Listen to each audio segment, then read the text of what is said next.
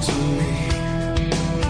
Everything we are and used to be is buried and gone. Now it's my turn to speak. The views expressed on the following broadcasts do not necessarily reflect those of KHLT, Take 12 Radio, or our affiliates. The opinions on this show should not be considered as medical, psychological, or professional advice and are those of the host, co-host, and guest.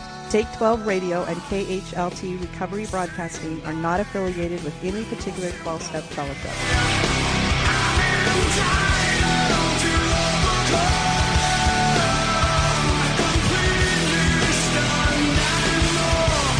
Welcome to Entitled to Overcome, exploring solutions for life today. A presentation of Take 12 Recovery Radio. And now, here are your co-hosts, Dave Fleming and the Monty Man.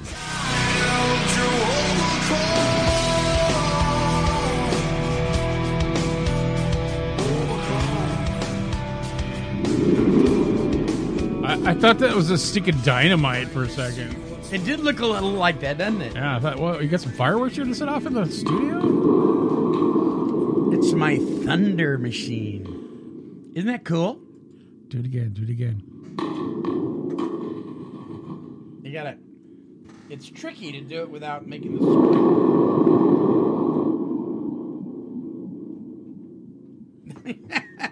Alrighty then. Yeah, Wes, our friend Wes brought this in. It's one of those thrift store finds, and we've been using it as a sound effect on a couple of the other shows. Kind of cool. Yeah, pretty cool. Well, welcome to Find all kinds of good things at you do. That's what I tell people. The Teen Challenge thrift store. You really need to understand that you're cheating yourself if you don't pop your head into a thrift store once in a while, because you can find some amazing things. Absolutely amazing. Yeah, it's one of my weaknesses. Thrift stores is good deals. Good deal more than thrift stores, but yeah, I told my wife we should in our retirement, or we go buy some storage units and then go open up a thrift store and. You could be like that. Sell this TV show. Yeah. Those people that goes to the store. Storage Wars. Storage Wars. That's an awesome show. Man, I'm telling you, they find amazing stuff. Sometimes they find nothing, and sometimes they find. I mean, they make bank, man. Right. So if you go somewhere and something's on sale, and it costs you $80, but it's 50% off. Do you save $40 or have you spent $40? Huh? So Marcia comes home and says, I saved $40. I go, how much was it normally? $80. I said, no, you didn't save $40. You spent $40. Where's the $40 you saved? See my point? Yeah. See, I would not be a good partner going thrift store shopping. Is that like a glass half full or half empty? Yeah, I suppose so. I don't know. Well, welcome glass to it. Is always full. It's always full. Yeah. You just can't see it if it's when you look at the glass and it's half full of something. The other half is still full. It's just you can't see what's there's molecules in there, right? Well, air, right? I mean, so it's always full. If you're going to be, scientific and practical about it, there's air, but you could also look at it as your life, right? Being filled with the Holy Spirit. So welcome to Entitled to Overcome Solutions for Life today with Dave Fleming. Monty. And the Monty! Man. And so a little more nonsense. My son brought up an interesting point. He loves to debate. He said, is water wet or not? And I'm thinking, and I know his mind, and I said, no, it's not. And he goes, correct. I said, so explain yourself. He says, wet is the sensation we feel once we come in contact with it, but by itself, it is not wet. So he went on for like an hour about this. That's just kind of the mind of my son. And my wife goes, see where he gets it? So I guess... it's another one of those Apple... Those apple stories. Yeah. The apple doesn't fall too far from the tree. That's exactly right. That's exactly right. Absolutely. So what time is it, I wonder? I wonder what time it is. Tick-tock. TikTok. What time is it? It's time for Dave and Monty's Icebreaker. Oh, boy. Oh, yeah, you're messy. All right. This was actually sent in by Jason S., a listener. Wow. San Luis Obispo, California. You know where San Luis Obispo is? Yes, I do. Cal Poly's down there. Yep. Beautiful green rolling hills. Looks a little bit like Ireland. Isn't there like a town near there that's like Switzerland town or something? I don't know. The San Clemente is down there where the Hertz Castle is. And all There's that. like a town where it's like driving through Switzerland. Yeah. And everything is like from Sweden. Oh, maybe. And I think it's near there.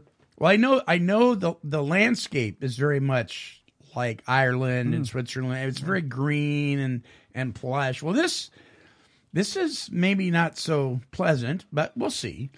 27-year-old Stanley had a bad habit of hooking up with what appears to be the wrong women. Uh-oh. So after the 5th try at a serious relationship, Stanley gave up and decided that he would stick to owning a pet, Dave. Uh-oh. So Stanley went to the local Humane Society and purchased himself an sheep? No, not a sheep. An 8-year-old German Shepherd named Petey. Well, among some of Stanley's dysfunctions was that he was a huge fan of hash. So much so that he had a stash of hash in his home, approximately 12 pounds of the stuff. This is like a Cheech and Chong joke. I don't know, man, but check it out. But Stanley was no fool. He kept his hash in a secure location, tucked deeply within the basement of his large San Luis Obispo home. One night, after a rather large party at Stanley's residence, Stanley received some visitors who weren't in the mood for a party, but more interested in questioning Stan concerning some drug trafficking accusations from nearby neighbors. This gets great. During the questioning, one of the officers recognized Stanley's dog as Petey, the retired DEA pup from several years prior. Now, how Petey ended up in the local Humane Society shelter wasn't clear, but one thing was sure: Petey hadn't lost his ability to sniff out narcotics. Long story short, Stanley's dog led police directly to the basement of his home and to Stan's stash of hash.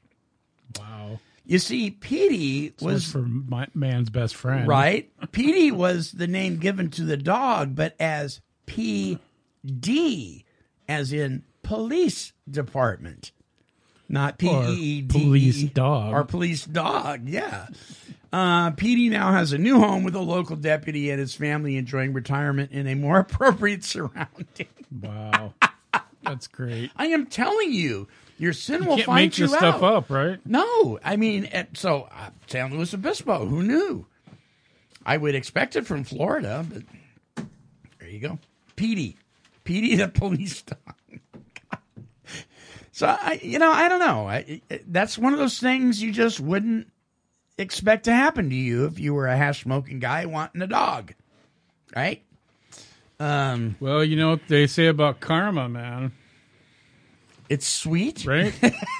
Eventually stuff, it comes to fruition. It does indeed. All right, so that's our little icebreaker, little bumper music here. Come on now. There it is. Whee! All right, we'll be back right after this with the topic, powerless? Or not. Or not. Don't go away. Overcome.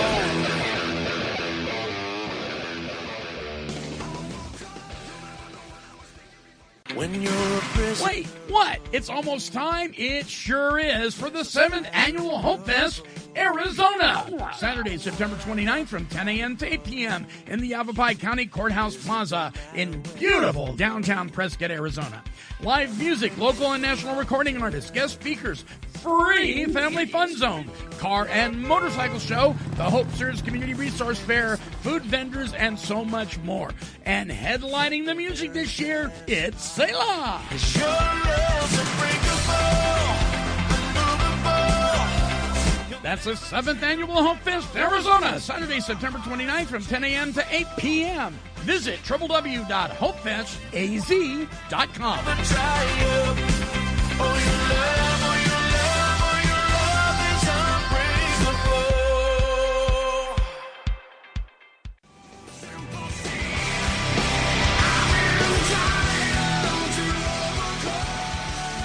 Dum-dee-dum-dee-dum-dee-dum-dee-dum-dee-dum.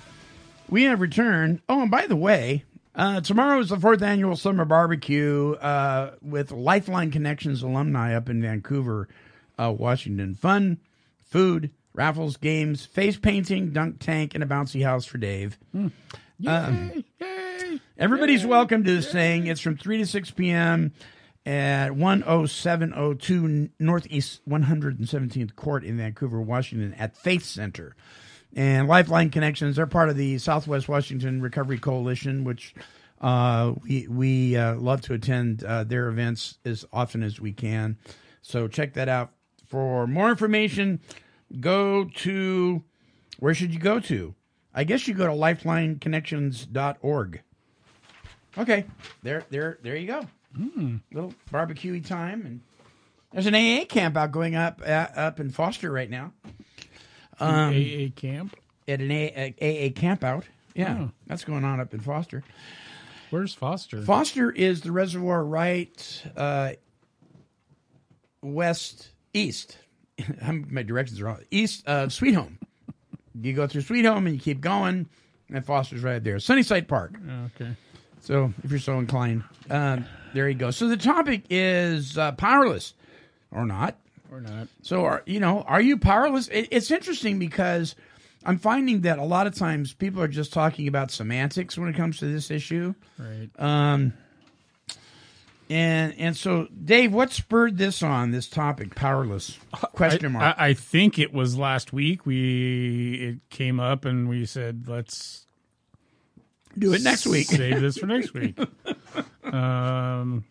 Yeah, which it's funny how God works because it actually tied into today's devotional, which probably would have been the topic if the topic wasn't powerlessness, but it fits together very nicely. It was let go and let God. Yeah. Right?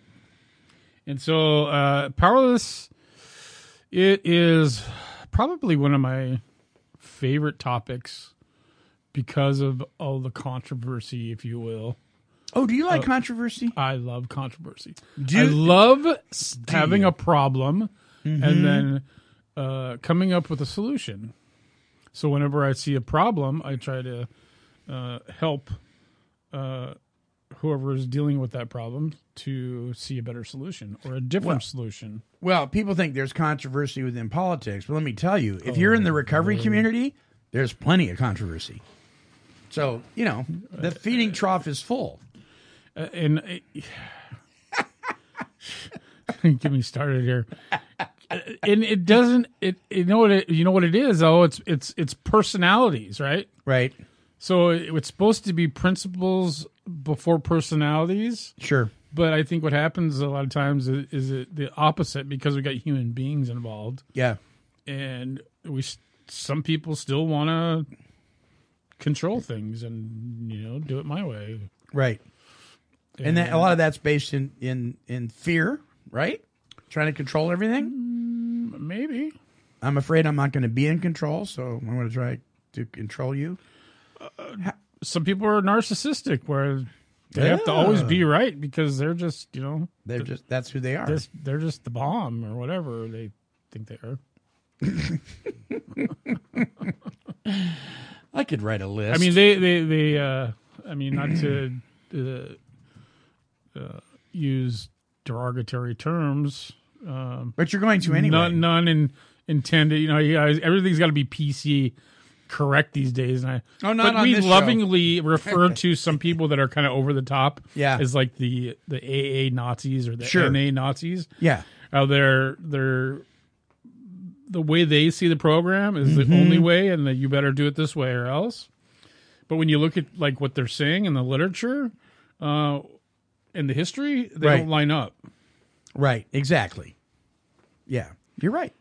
Most people that are overly over the top dogmatic about something, many times, no. Hey, Petey, actually don't know what they think they know.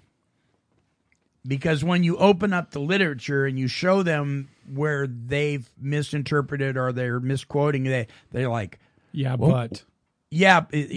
But, or when did they change that? Well, it hasn't changed in 80 years. But. So, are we powerless or aren't we powerless? There's yes. Yes. The short answer yeah. is yes. Amen. I mean,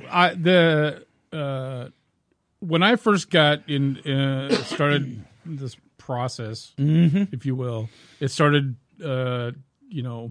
probably, 16, 17 years ago. Right. Now, I've only been in my new life for 14 or almost 14, so that'd tell you that, something wasn't working for a while, because this whole thing about powerless, I was like, what are you talking about? You're not powerless. You have a choice. You have a choice whether or not you want to be laying in the gutter or you want to have a drink or not take a drink, right? That's, kind of my... That's what I'm not powerless. My I can was that way choose too. to drink or not to drink.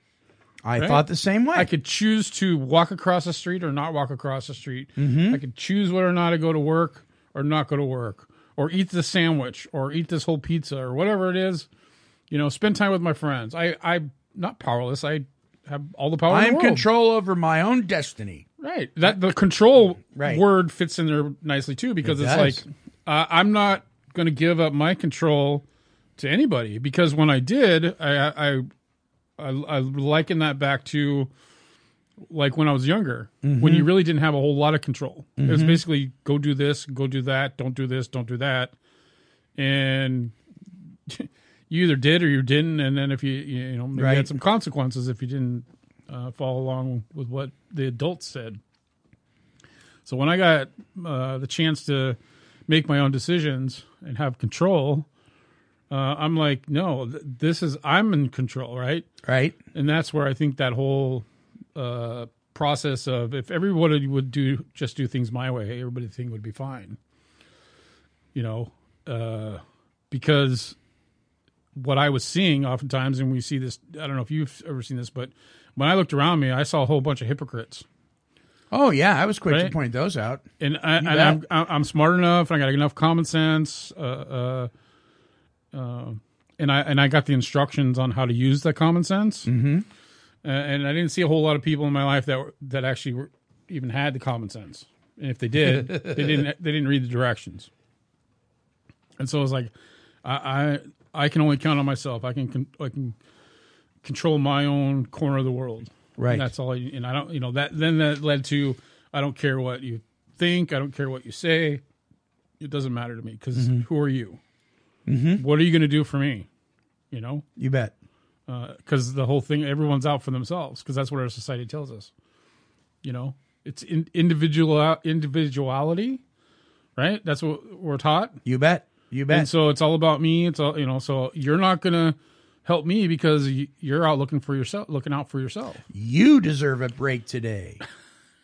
Right. You deserve that. You deserve the best that best can offer. You've earned it, baby. Yeah. You. Yeah. Right. Yeah. We can take a lot from other cultures that have a we model, right? Absolutely. Yes. It's a culture where it's of a we, like a family unit where we all work together, or a village, or they've used it takes a village to raise a child. People that live in communities, people that live in communities that have that kind of mindset have the kids grow up better. They have a better, healthy outlook on life. But this independence thing of nobody's going to tell me what to do. Inanimate objects tell us what to do all the time. Most people, not all, but most people will stop at a red aluminum sign that says stop. But they won't let somebody who's maybe wiser suggest anything to them, but they'll stop at an inanimate object. Oh. It's crazy the way our society lives. So people think they have power. Well, that's where the disconnect comes from the program. Yeah. Of AA or NA or any of the other 12-step models. Yeah, it's like it's the we, right? It's the we of the program. So right. we can do this together.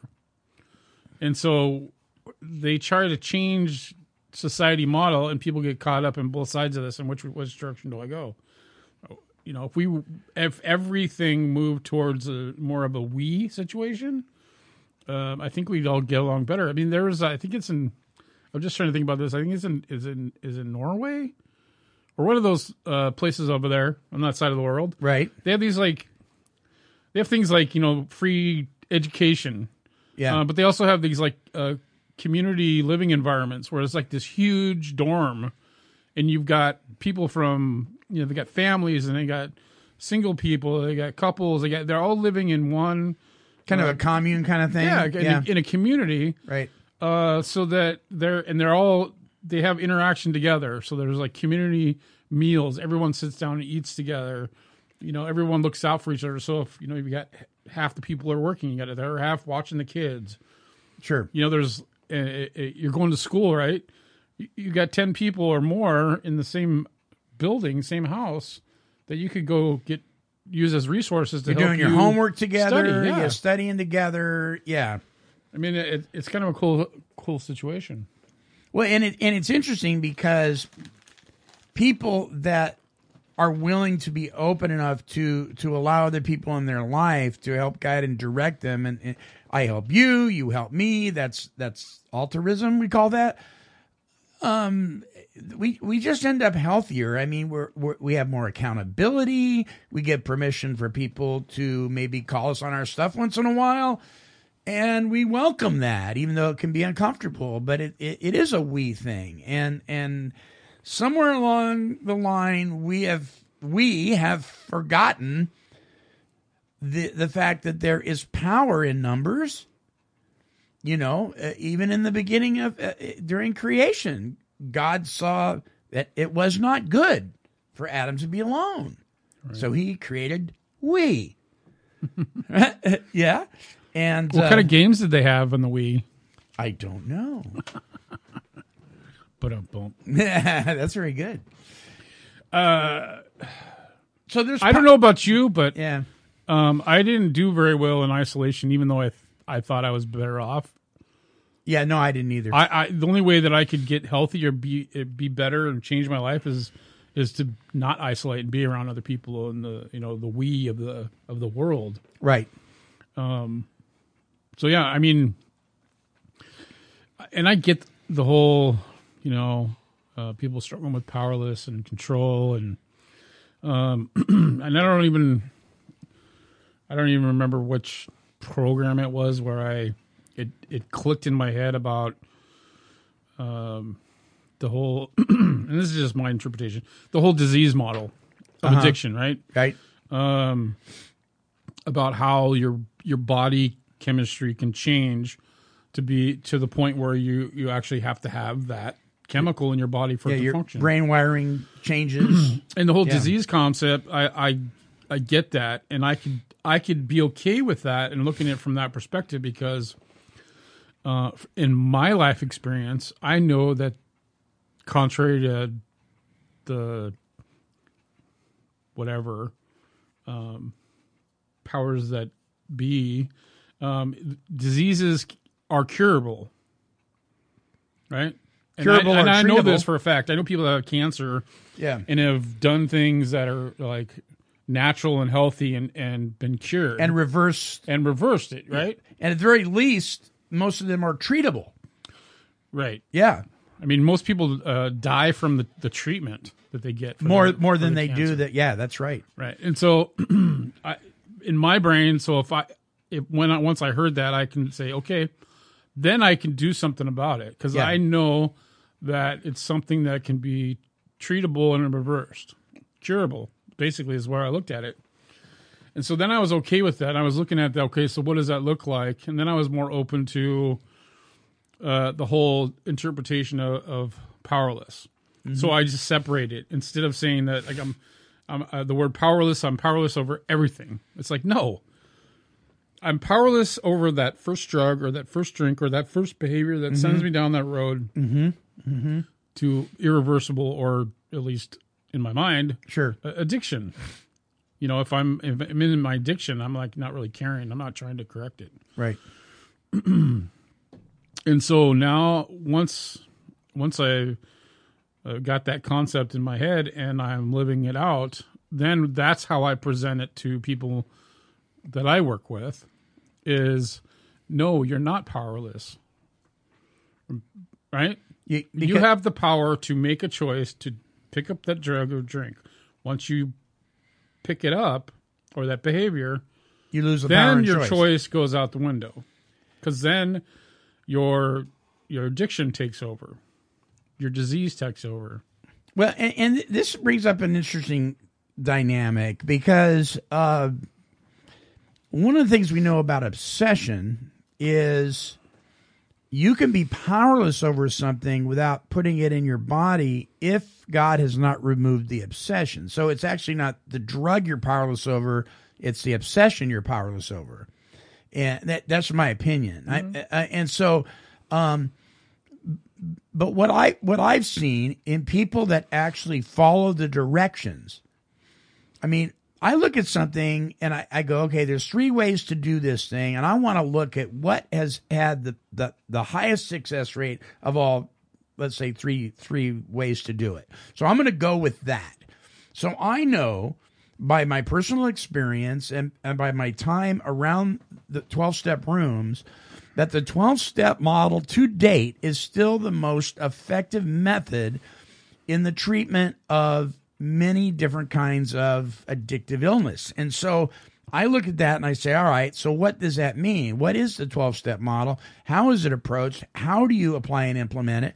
And if you do that, then it is very likely that in that process, God enters into the picture and he removes the obsession to drink or use. Once the obsession is removed, now I have power that I never had before. And it's still not mine. It's still God's. But now I can tap into that. Whereas before I was powerless. I hadn't had a clue. I could no more choose not to pick up a drink than turn myself into a rock. But today I can do that because of this wonderful gift he's given me called the Holy Spirit that lives inside of me. And I can call upon that power to keep me safe. So once I was powerless, today I'm not. Now here's the tricky thing. If I have a knee-jerk reaction to a bad day, not because I'm obsessed, right? Because God's removed the obsession, but because I'm being a knucklehead and I do make a wrong choice and I, at this point, choose to put something in my body, bam, now I've lost the power and choice again. And the obsession returns. And now I'm in deep And weeds. I don't know about you, but I don't know anybody that's made a wrong choice if they're working a program. Now, when it comes to substances, I agree with you. If you are applying and implementing a healthy program that has a proven track record, and you do that after God's removed the obsession, something is skewed. You've skipped a step. Right. There's something. If you're really honest with yourself, you're not being real honest with yourself. Well, that's why you hear people relapsing after so many years. It's because they stopped doing. They pulled back. Working. Yeah. It didn't just happen because it just did. Right. Something's behind it. Right. Yeah. And it's usually, 9 times out of 10, it's on us. I just had, I had this brain fart, but it just came back to me. So right. So the air came back into anyway. So you want to compare it to I don't know. People can relate this to like sports or being a musician, right? Yeah. If you're going to continue to be able to do your gig or whatever it is, right? You got to keep practicing, right? You don't just get good one time and then the rest of your life you don't ever. It will go away. Practicing, you'll lose it. Yeah. I mean, if you're playing sports and you're a pitcher and you don't practice or you don't warm up, then you're going to injure yourself, and then you're going to be out of commission, and you're going to have to go find something else to do. It's the same thing with recovery. You got to keep practicing it. You got to keep honing your skills. Otherwise, you lose it. You know. So, what do we say to people that? And this is a great point, because people will say, "Okay, I found Jesus, or I found my higher power, or whatever, and we're good now." And they stop going to meetings, or they stop making themselves accountable. Exactly what I just said. Exactly, right? Yeah. But how come they don't see that? If I find that? out that I'm good at shooting hoops. Yeah. You got to keep shooting because hoops. I've been playing up to that point my whole life. Well, do I stop playing now? Because now I've been recognized that I'm a good player. Right.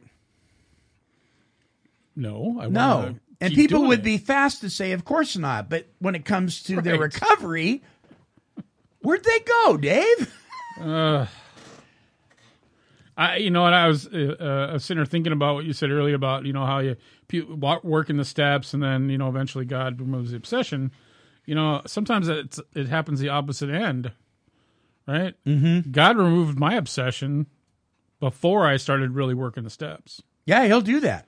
And he'll do that. I mean, it's because I got it. I got my foot in the door. I stuck my toe in the water, and then I pulled it out, and then stuck it in, and I pulled it out because I still want to control things. Because I'm not powerless. And finally, I just surrendered and realized I need to do something different. Yeah. And through a series of events, I had this spiritual experience, and God removed the obsession, which is kind of scary. If anybody can relate to that, it's like, okay, now what the heck do I do? My whole life is totally on the opposite end of the spectrum, right? Yeah. I don't know how to live without some kind of chemicals in my system, but whether, it be caffeine or methamphetamines. Mm-hmm. Mm-hmm. And so now I just gotta, and I'm so used to being in control of everything, or trying to control everything. Sure. And not being powerless. I don't know, now I gotta do the opposite of all that stuff. And what does that look like? How do I do that? And it's it's kind of scary. Yeah. But in order to get where I want to go, I have to practice. I have to follow direction. I have to listen to other people that have been successful. Like you said earlier, it's like, I want to look at who's been successful, and then I want to follow that plan to the best of my ability. Nancy L says, we're never powerless if Christ lives in us. Now, I'm gonna not to disrespect Nancy at all, but I'm gonna suggest that may be too of a simplistic statement, because I think it needs some commentary here. I consider, and I've known people that is, well, I turned my will and my life over to Jesus Christ. Now I'm good. Yeah. Okay. Yeah. If you've actually done that, the Word of God says the Spirit of God comes to dwell within you. All right. But if the Spirit of God is now dwelling within you, right, things are going to happen in your life. There's going to be a change. There's going to be a drive to continue in your walk. And it's not going to be sitting on your laurels and just expecting to be a good boy or girl. Well, sometimes it doesn't even have that. Mm-hmm. I mean, it's like the turning it over. It's like getting a chunk of wood with one leg coming off of it and calling it a 3-legged stool. Right? Yeah. You're missing, you're missing a couple of legs on your stool. You're going to fall over, right? Because I've done it before I changed my life. Mm-hmm. I've listened to people. If you want God to work in your life and you want to change, all you have to do is ask him into your life and bam, it'll happen, right? Yeah. So I've done that. I mean, I've gone both ends of the spectrum, but, and nothing happened. Right. Because, for one, I wasn't, well, at least at the time, I can probably say now that there was something. God started working in my life.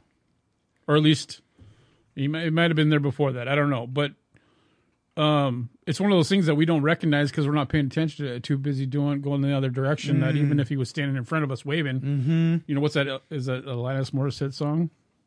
I don't know. What if God was one of us? Oh, right. What if God was one of us? So the video, it shows just some bums on the street, right? Right. And so it's like, even, if God was like from the movie standing in front of you, you probably wouldn't, you'd be like, who's this kook?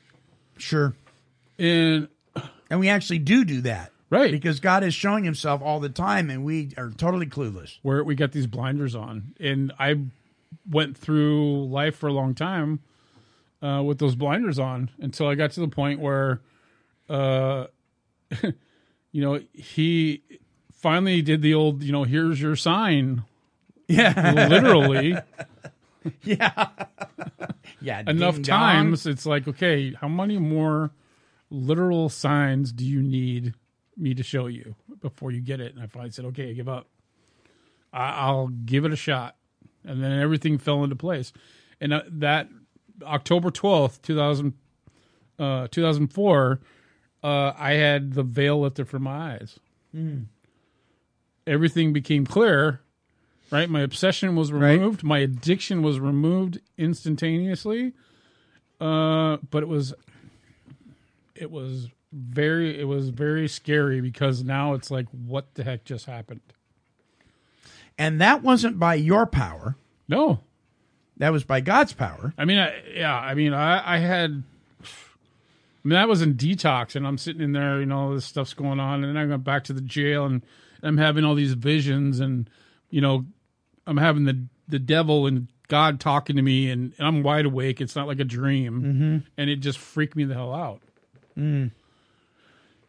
And I just totally dove into, following Christ and pushed out the devil, and God's been in my life ever since. I'm not perfect, but there's a difference between being a believer and being a follower. Right. No matter what faith it is. If you're a Buddhist, you can believe that, but if you're not following it, you're really not a Buddhist. You can call yourself a Christian if you believe Christ is the Son of God, but if you're not following with his power, obviously not yours, but if you're not following it, are you really? I mean, I have a hard time with this, man, because I've told people you need to stop.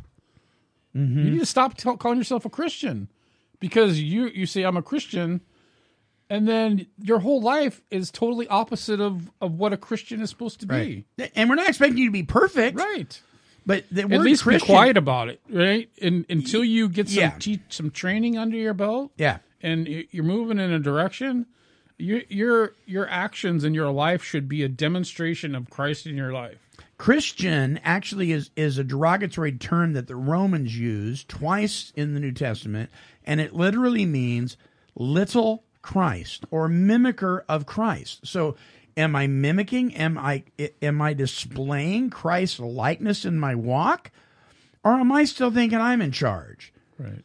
And so you're right. We put a huge target on our back and the rest of our brothers and sisters when we just say, yeah, I'm a Christian, man. I believe in Jesus. So does the devil. Exactly. So you can believe that the 12 steps work. If you don't apply and implement them, they're not going to do anything. You can believe that God is all he says he is, but if you're not a follower, it's not going to apply. Right. So when Nancy says we're never powerless if Christ lives in us, I wonder about that because okay, do we now have a power we can tap into? Yes, but it's still not my power. And once I start saying it's my power, then I find myself in trouble because I start depending on me again. I'm going to come to Nancy's rescue here because I think Nancy has Christ in her life, and she's probably living it out and walking it out. That's why she can say this. But so exactly. Sometimes we don't always have to have a 14-page declaration, right? That's why to make a statement. That's why I said sometimes it's a matter of semantics. Right. I think her key word here is if. Right, because so then let's go on the other side of that. How do you know Christ lives in our life? That goes back to saying whether you actually are a Christian or not. Mm-hmm. Right? Right. I could believe what it says in the Bible, but if I'm not actually putting it to practice in my life, what good is it doing me? Right.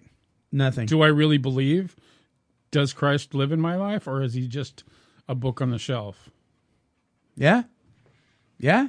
It's like the person says, "Oh, that's my sponsor," and he hasn't called him in a year. He's a phone number in your wallet, but that's it. Oh, that's my church over there. When's the last time you went? I go at Easter. So it's not your church. It's where you go at Easter. Right. There's a big difference. Check that box. Yeah, check the box off. Christmas, Easter. Vincent W. says powerless in stage addiction. Yes. I'm not sure what stage addiction means. Are you? Powerless maybe active? I think maybe, and I'm just throwing it out there, I think maybe just was had a dyslexic moment. Oh. So powerless in addiction stage. Gotcha. Right? Gotcha. Left to my own devices, I am going to drink or use. Or worse.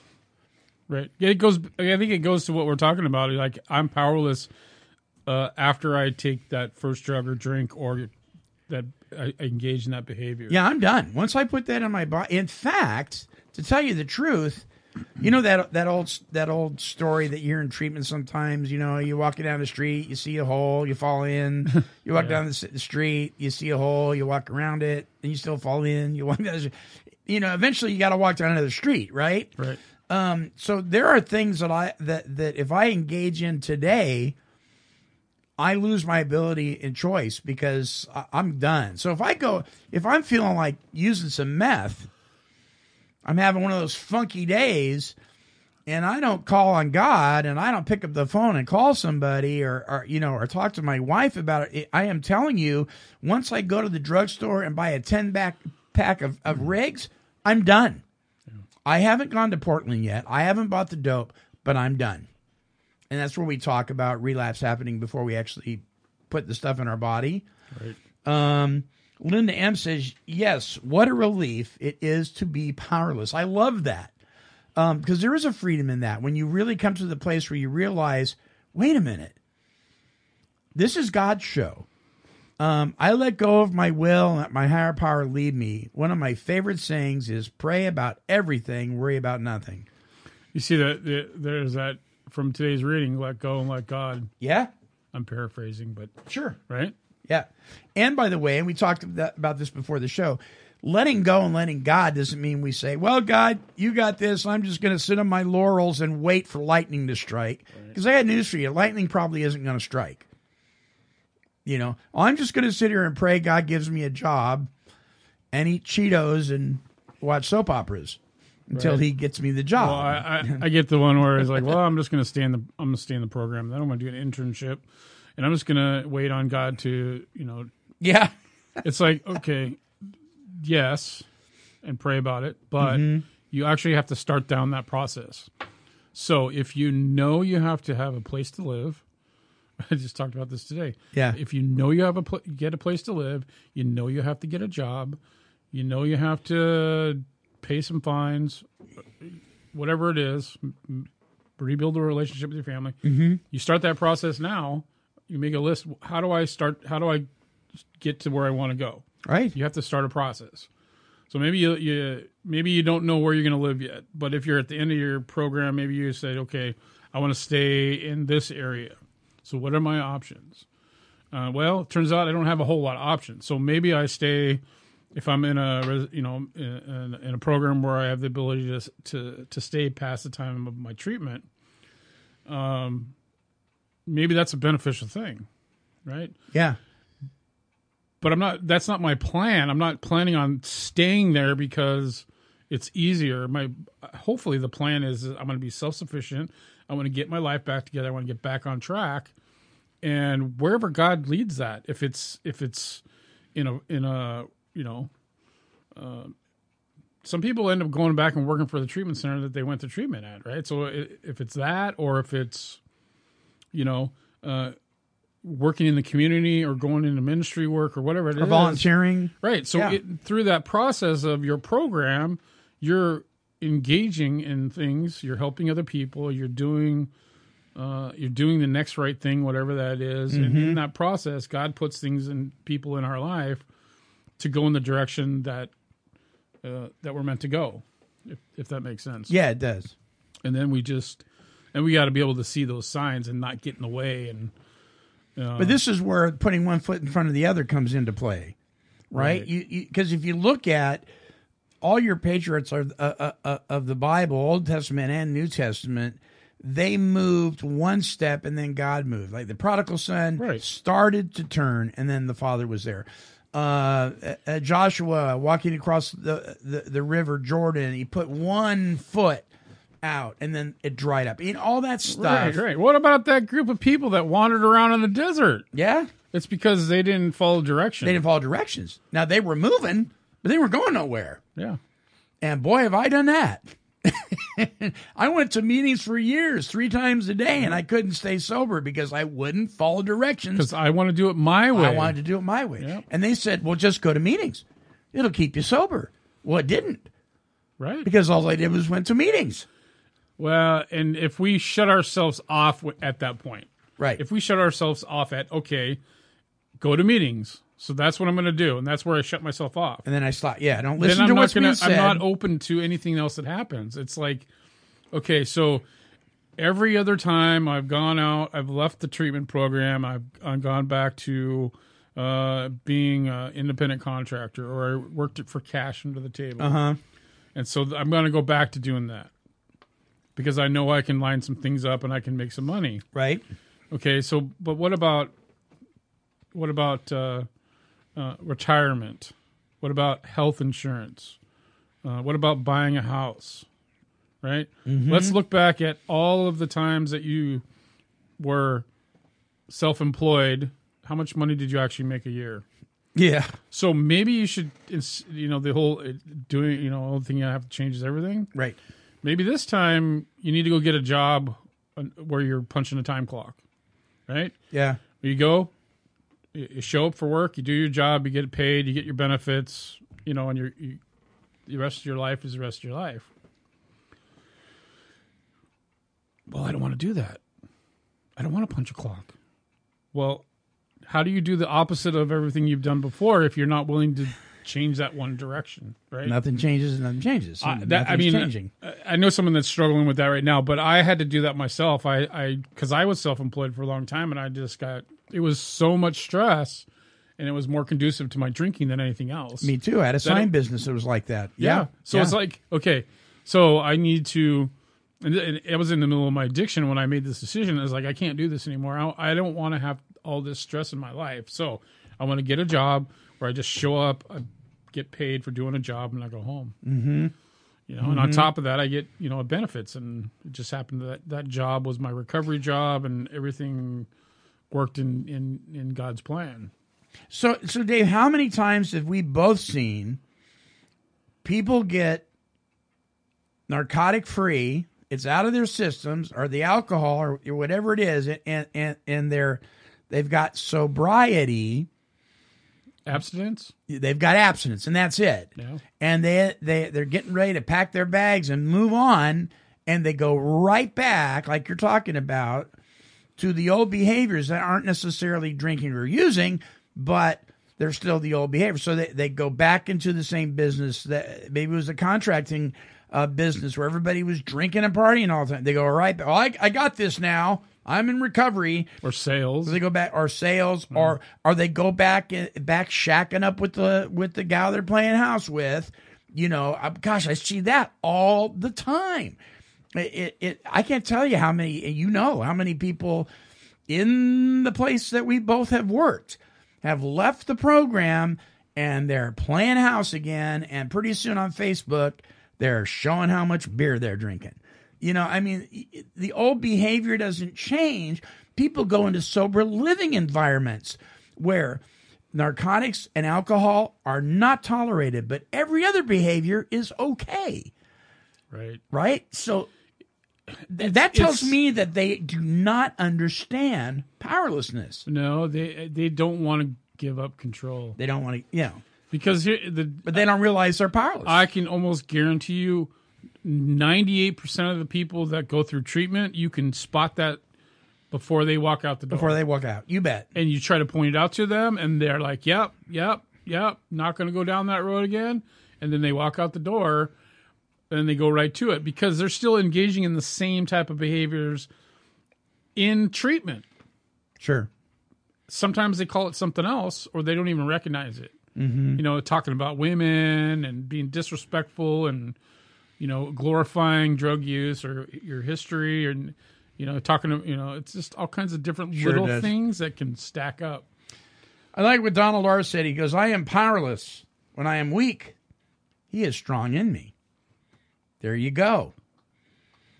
Steve S. says, all one has to do is look at his or own life. Powerless, sure I am. Stephen C., powerless by myself because of my own desires. So these all things lead to the suggestion that left to our own devices, we are powerless. Right. Even, I mean, today, I'm powerless over other people's choices. I may influence them, I may hinder them, I may encourage them, but their choice is going to still be their choice. What step is that talks about powerlessness? Step one. Okay. I used to love going back to the treatment center that I went to on Saturday mornings and bringing a meeting. And one of the things that I would always say every Saturday is you guys gotta, you gotta get step one before you leave here. I don't care what else you do. You got to get to step one, because if you don't get it, you're not going to get anything. You might as well stop at the front desk on the way out and reserve a room for a month down the road, if you're lucky. You're right. I watched guys make it to the airport, and by the time they got to the airport, they were just plastered. Yeah, Yeah. Me too. I've seen it too. So Guy. He says lack of power. So what he's quoting here is actually out of the big book of Alcoholics Anonymous. Lack of power, that was our dilemma. This is on page 45, I believe. We had to find a power by which we could live, and it had to be a power greater than ourselves. Obviously, it says. But where and how were we to find this power? Well, that's exactly what this book is about. Its main object is to enable you to find a power greater than yourself, which will solve your problem. Now, let me just say that if you're powerless and I'm powerless and the whole room is powerless, 0 plus 0 is 0. So if lack of power is my dilemma, I need a power, right? That's what the book is saying. Why do I need a power? Because that's a power, and we both have experienced this in our life, that will do for us what we can't do in the state of being powerless. And so you and I, and many people we know, have turned our will and our lives over to that power. And it's still not our power, but it's him. And as long as we tap into that, as long as we continue to lean on that power, then we're in pretty good shape, even in the midst of a horrible day. Right? So that's the book's take on it, is lack of power was our dilemma. Not alcohol, not narcotics, lack of power. Or misplaced power. Yeah.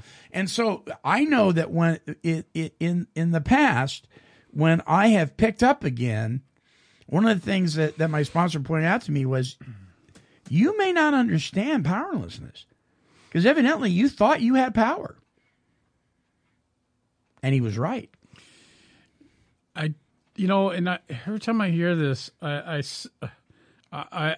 cringe. Yeah. Because I think we do people a disservice. And I try not to do that anymore. I haven't done it for a long time. The whole thing about, what you just said, we have to put that into context. We do. Powerless over our addiction if we take that first drug or that first drink. Right? Other than that, to me, I have power. I have the power of free will, and I can make a choice. Well, now on what I do with my life. Even in my addiction, if I get to the point where I'm tired and I want to do something different, I have to have enough power in myself to make a decision to realize. But where does that power come from? Does it come from you? I used to think so. That used to, Right. The key. Yeah, that's what I'm saying. That's why I kept going through the revolving door.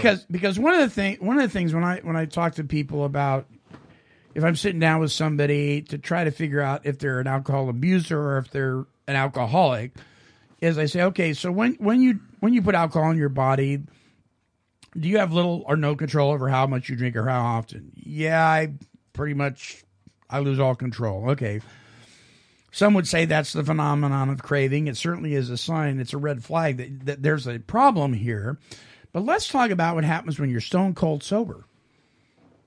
That's what I want to know.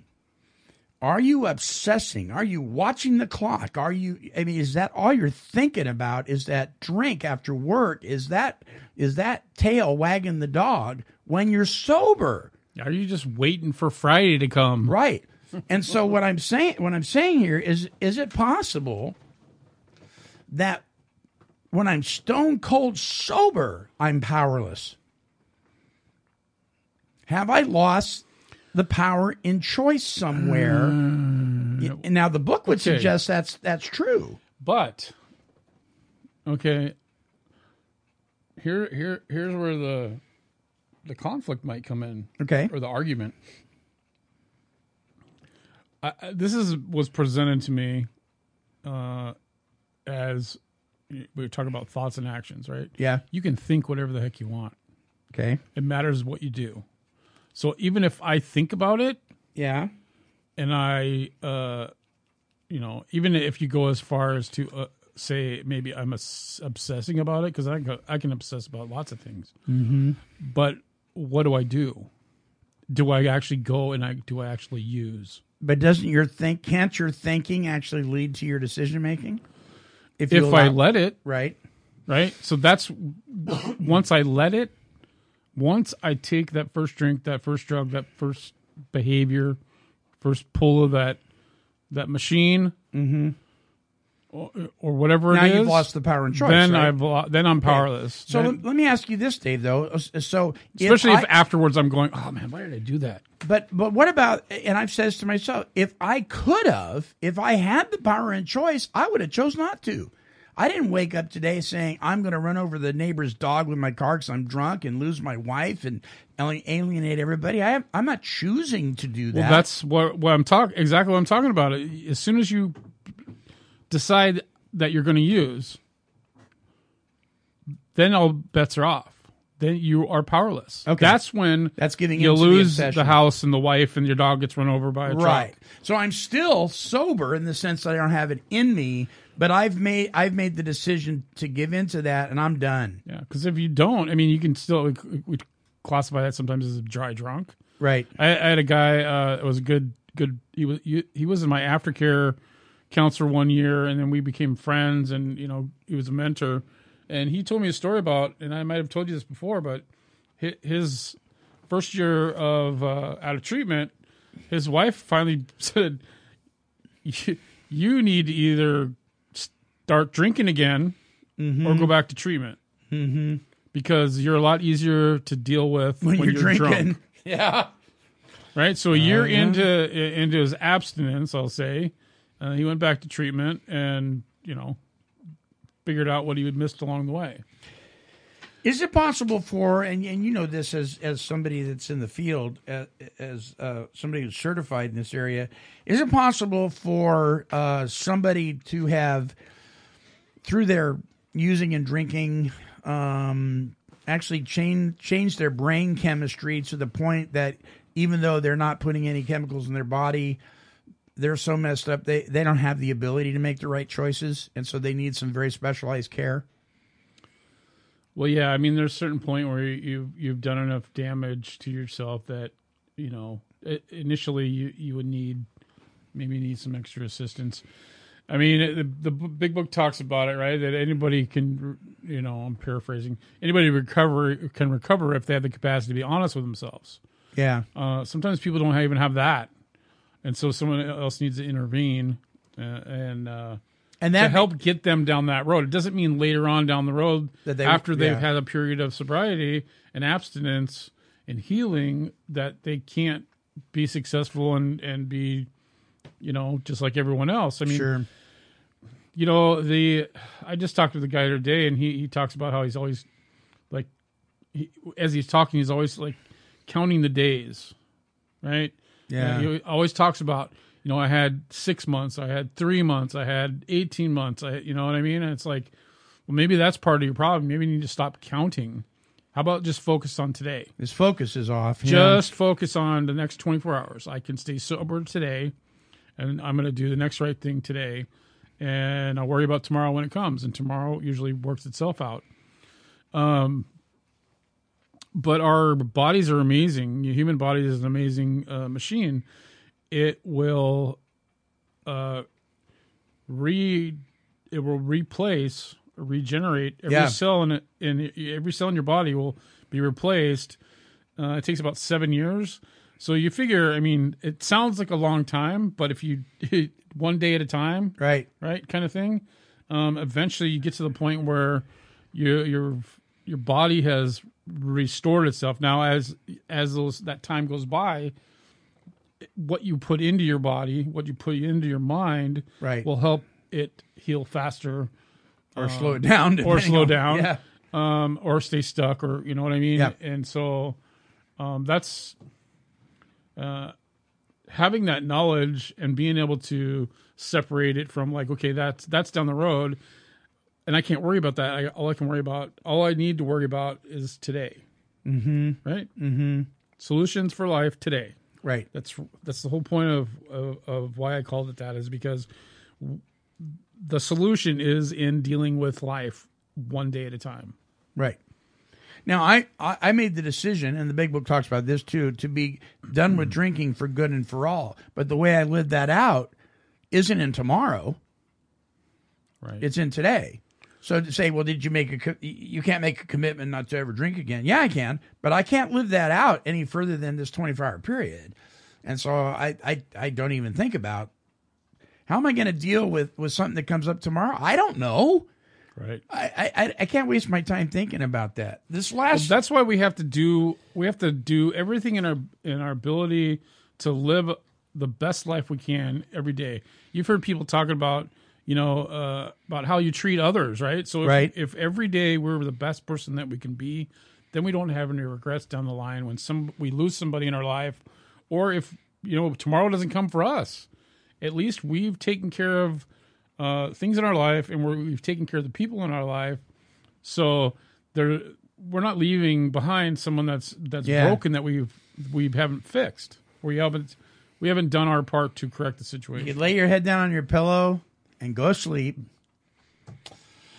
Chris A., the last comment here, says, no, I have a choice, the power to choose. I choose life. I choose Jesus. And today, as I sit here, I have, for the first time in my life, and I mean today as the first time, but when I'm saying figuratively speaking, for the first time in my life, I have the ability through the power of God to tap into His power, and I can live a successful and productive life. There was a time I was so messed up, I didn't have the ability to do that. And some folks came alongside me, and they put their hand out. They said, come with us. And I had just enough willingness, just a little bit of willingness, which I think came from God anyway, to say, okay. And we went on this journey together, and it's been the most marvelous thing that's ever happened to me. Mm. And I'm telling you, listeners, you don't want to miss it. Right. You really don't. I mean, life is amazing now. I mean, if I would have been sitting in with a couple of guys talking about this 14 years ago, I would have said you're a bunch of crazy goofballs. Pass you better the bong, baby. Yeah, you better put the bong down, or put the meth pipe down, because you've been huffing the Freon too much or something. We are out of time, but listen, if you'd like to send in a crazy story like Jason did from San Luis Obispo, please send us an email at take12radio@comcast.net. That's TAKE, the number 12, radio@comcast.net, and we'll use it for an icebreaker, as long as it's appropriate, not too bizarre. Although some of them can get pretty bizarre, but send them to us. they would like to have fun with those. Dave, our closing song is by Mark Elder, recovery recording artist, and this is a prime example of a person in their state of powerlessness. This song is called "If I Don't Get a Drink, I'll Die."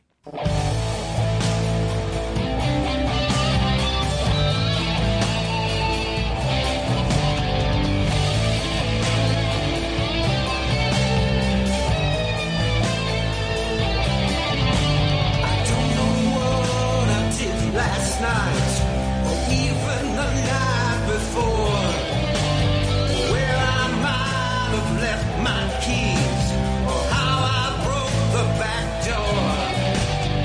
Wish I could stop the shaking and the pounding in my head. Stop this room from spinning, so I could go back to bed.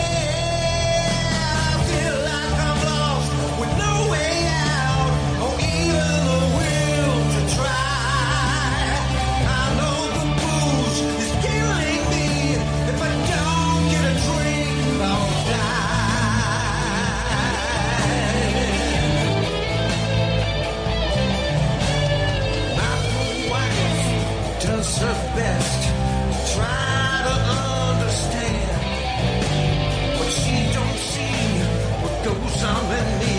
I don't think anyone can. I built out this wall around my world to try to shut out the pain. Whiskey and beer, a mortar and brick, but they don't block out the shame. I feel like I'm lost with no way out, no even the will to try. I know the booze is killing me. If I don't get a drink, I'll die. I'm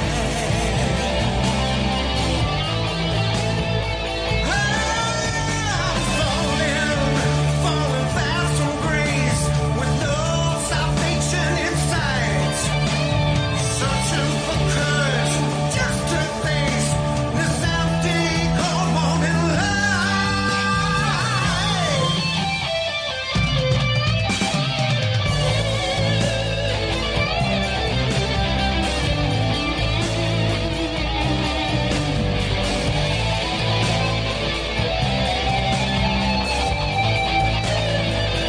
I wish I could stop the shaking, the pounding in my head. Stop this room from spinning, so I could go back to bed. I feel like I'm lost with no way out, or even the will to try. I know the booze is killing me. If I don't get a drink, I'll die. If I don't get a drink, I'll die. If I don't get a drink, I'll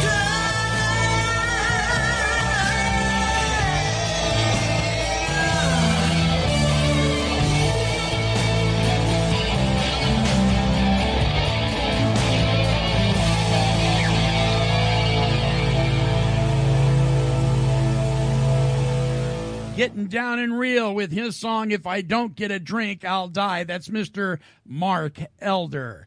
Listen, until our next broadcast, this is the Monty Man along with Dave Fleming, reminding you that you are entitled to overcome.